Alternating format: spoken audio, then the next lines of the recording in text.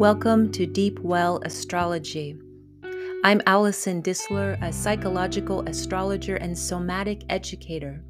And in this podcast, we'll explore how astrology can illuminate our embodied consciousness and nourish our soul.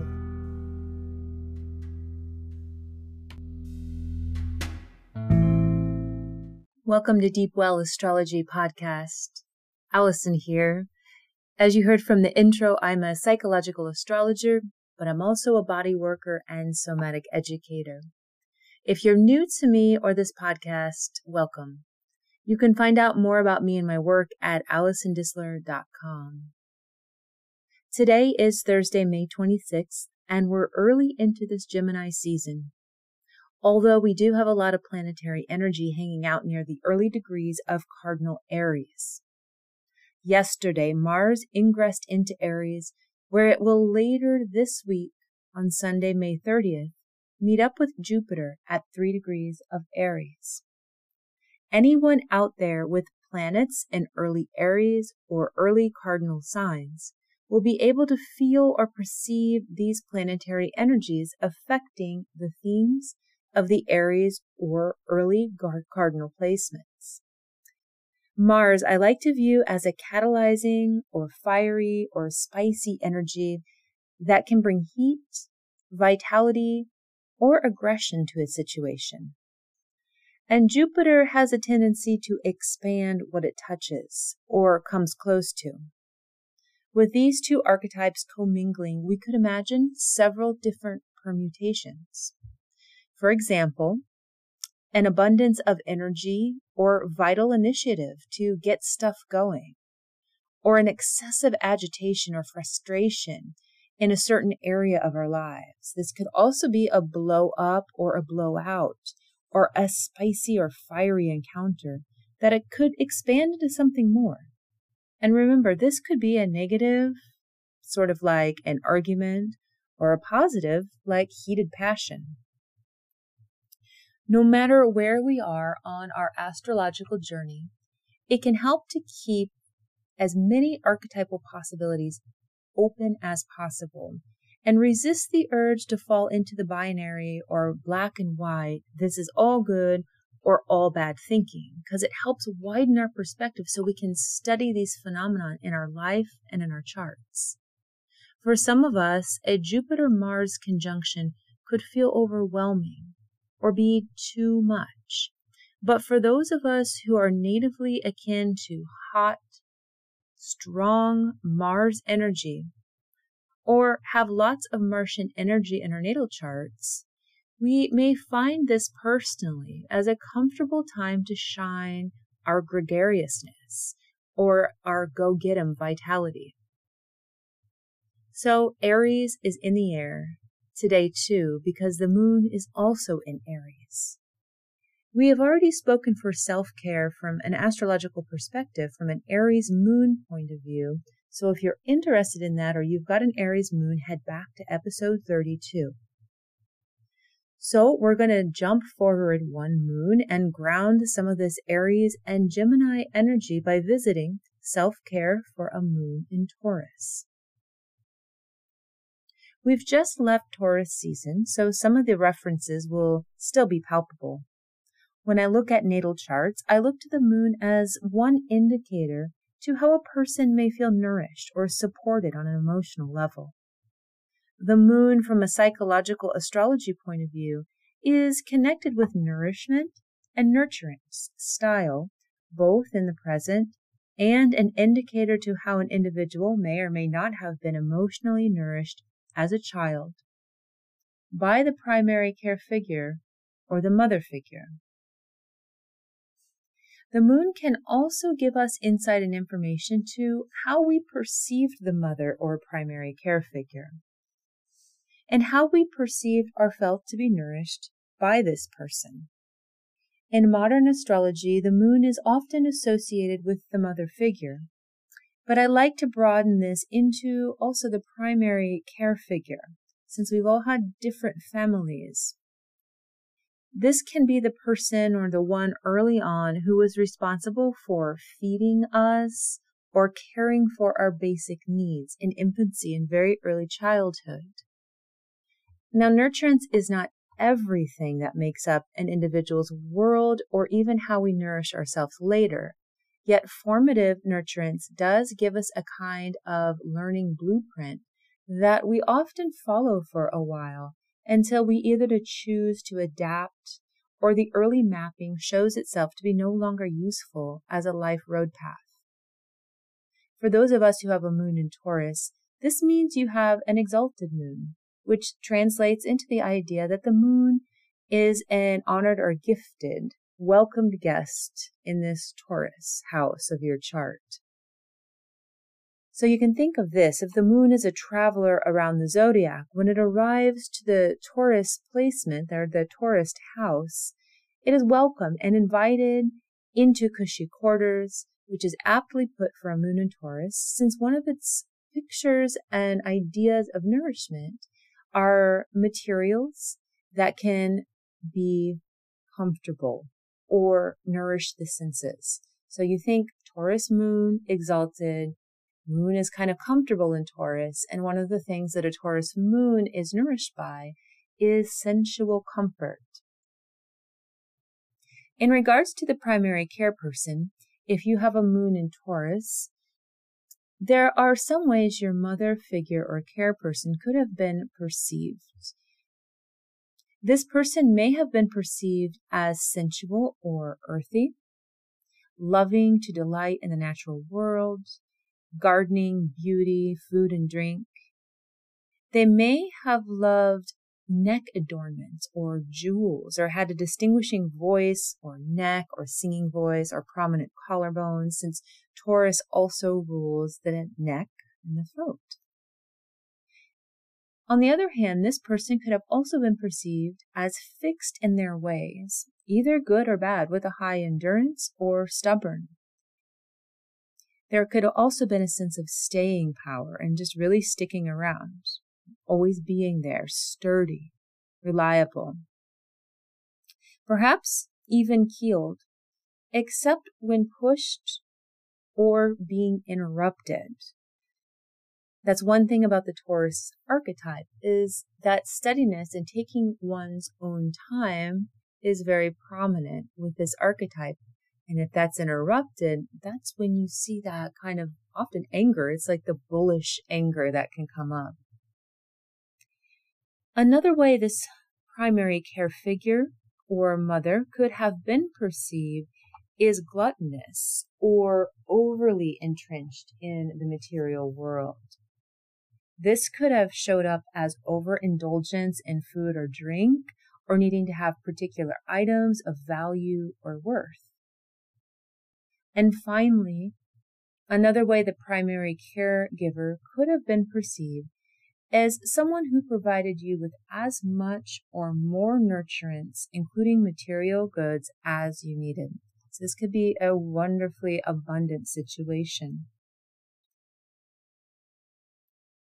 This person, or the way that you perceived this person, could have been one of a good steward, one person who was generous, and that offered you the potential of being fulfilled, and sometimes a little overfilled. So take a moment to reflect on your perception of your early care figure or your mother. What of this rings true about this person, or how you were nourished or modeled nourishment? And finally, what would you add to on this list or amend?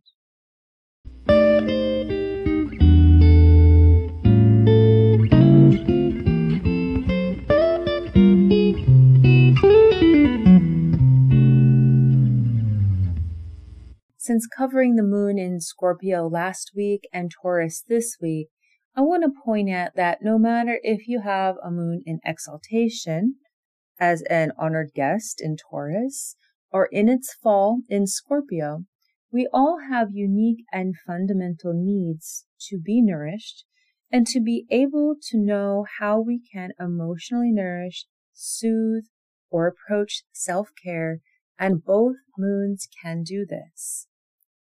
I do not view moon placements in a hierarchy of essentially good or essentially bad, since I feel it's of the agency of the person with the moon placement to decide how to use and approach that placement. A moon in its fall may also have a very helpful aspect to other planets in the chart, which makes its vulnerability useful.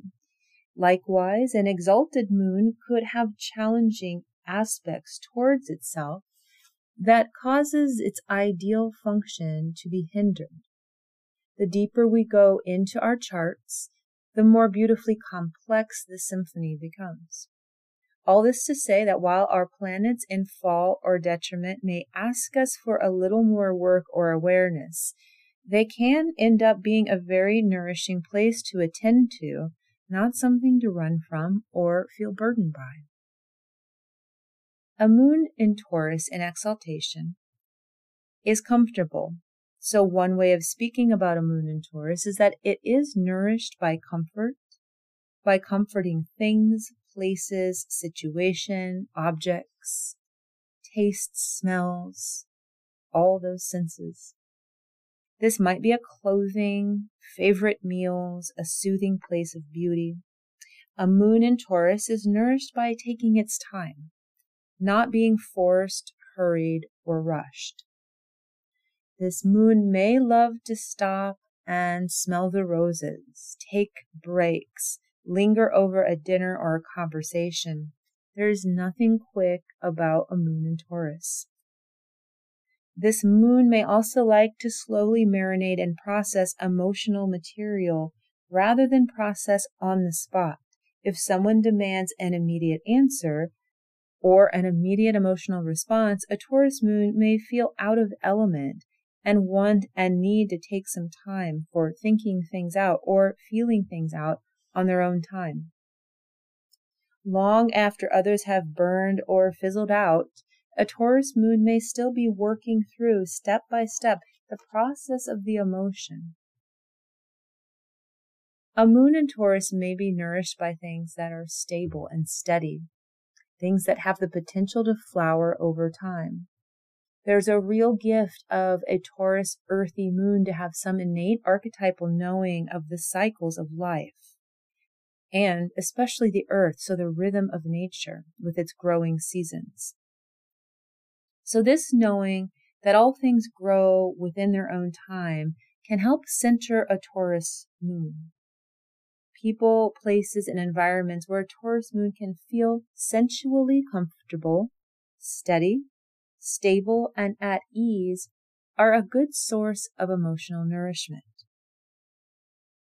Pause to reflect a moment. If you have a Taurus moon or know someone who does, what are some things that feel really wholesome or nourishing to you?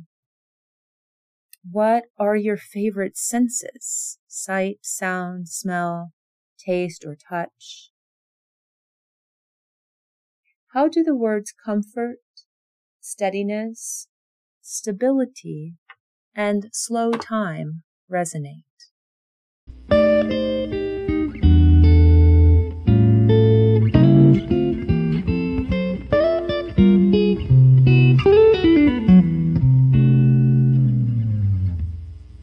Okay, so any ideas pop up? But seriously though, no need to rush, especially with the prompts. Take your time. I'm going to head into this practical section here for a moon in Taurus. You can think about this as you like, but you're also welcome to pause and go back and take any of the reflection points into your journal or over the course of this next week. You can come back to this section later if you feel like it. I do acknowledge that for some of us, we do need a moment to contemplate, to even think about what is emotional nourishment for me. How do I know I'm feeling emotionally nourished? Or even that big, broad topic, what is self-care? I really like to think about self-care from an astrological point of view because it opens the door and gets us out of some of those myths about self-care, how everybody is going to be nourished by the same thing. And, when we look at our moons, and of course this is just one way to look at nourishment, we can start to realize that we have a very different constellation and a unique constellation of how we can be nourished and what we need to feel nourished. The moon sign is one way to think about that. So for all the other folks in your life, we're not going to be nourished by the same things. Even if we were just to look at our moon signs, that doesn't even take the moon house into consideration, which is a deeper topic. So these are all wonderful things to consider and chew upon for some time. If you're interested in going into some of the practical suggestions, I'm going to give a few for y'all to try. You can think about this, or you can give them a try if they feel exciting. If you have a moon in Taurus, consider thinking or making a chart of all the environments that you're in a week. This might be a list like home, work, school, or a more detailed list of places you go often, like my bedroom, kitchen, office, grocery store, basketball practice. Think of your most frequented environments. And after you've listed, ask yourself, or actually write on that piece of paper, is this environment comfortable or not? Yes, no, or somewhat. Look at your list and be honest. Think about how your body feels in each place. Now reflect, does your list feel out of balance, either all comfortable or many places uncomfortable? Remember, a Taurus moon will feel nourished by comfort and often stable environments. However, if everything is comfortable and must be comfortable at all times, we can become rigid and stuck in our ways. We all need a balance of being in and being out of our comfort zones. So while a Taurus moon may need a little bit more comfort, it also needs a few places where it can be dynamic and air out any of the stale rigidity that can happen with a Taurus moon getting almost stuck in its comfort. This might be just opening to an environment or a situation that may not be 100% comfortable in order to shake up some of that fixed energy. And just know yourself and know your tolerance. This may be one little thing every day, or you might have a goal for yourself to try something fresh each week. So just kind of perceive where you are. And don't worry, you can always come back to another comfortable place, especially if you have a lot of them. If you are thinking about the people and environments in your life and you are lacking places to be comfortable, so this is the opposite of that other scenario, you might consider placing some more areas in your life or times of your day where you can be comfortable or down-regulate. Consider making this a priority and make a list or a mental note of the things that you know sensually that make you feel comfortable or stable. Make sure that you dedicate at least a portion of each day where you can ask yourself, am I comfortable? Is there anything else I could do right now to be a little more comfortable? So even if you can't change a work environment, is there something that you could do to make it a little more comfortable? A pillow to sit on, a pillow behind your back, something that you could bring in that feels comfortable to you. You might even end up working your way towards creating or designing a comfortable place for yourself, a nook, a room, a place that you like to go in your town that you can visit, so a sanctuary or a garden. Another practical thing to get to know about yourself is to notice how you feel about indulging and keeping care of your sensory experience. So having the senses perceive things that are enjoyable, since we're in a world where we receive a lot of fluorescent light and sounds and noise.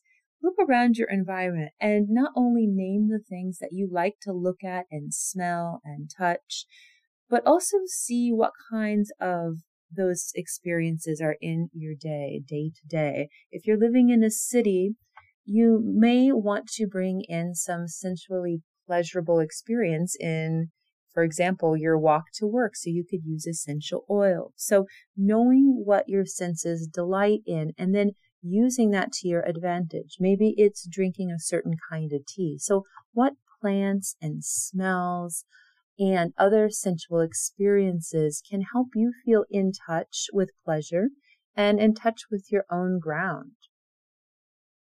And this kind of plays into this third thing I'm going to suggest. As you're thinking about your day today, be aware of the places of life around you that are moving quick, moving at a comfortable pace, and moving at a slow pace. So just like you did with the environments, take a moment to think about how paced out your life is. Do you find yourself in places where you're able to take your time? Do you find yourself consistently rushed, or in a profession where you have to be rushed? So again, if this feels a little out of balance, remember, a Taurus moon is probably going to be nourished by being able to take its time and have places and things where you can slow down or slow into process. Now, all of life is not going to yield that possibility, but if there's no place to slow down or experience slow time or that fixed, enduring process, the Taurus moon may end up feeling agitated and angry more often, or feel like it's being pushed around by time. So you might want to consider looking at, again, your day or your week as a blend of a variety of paces.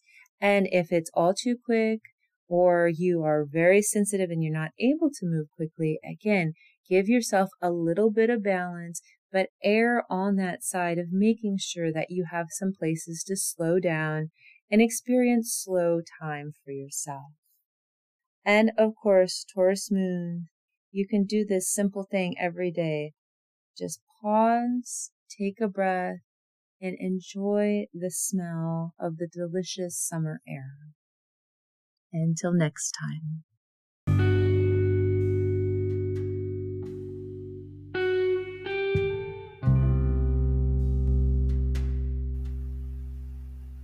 Until next time, breathe deep, linger long.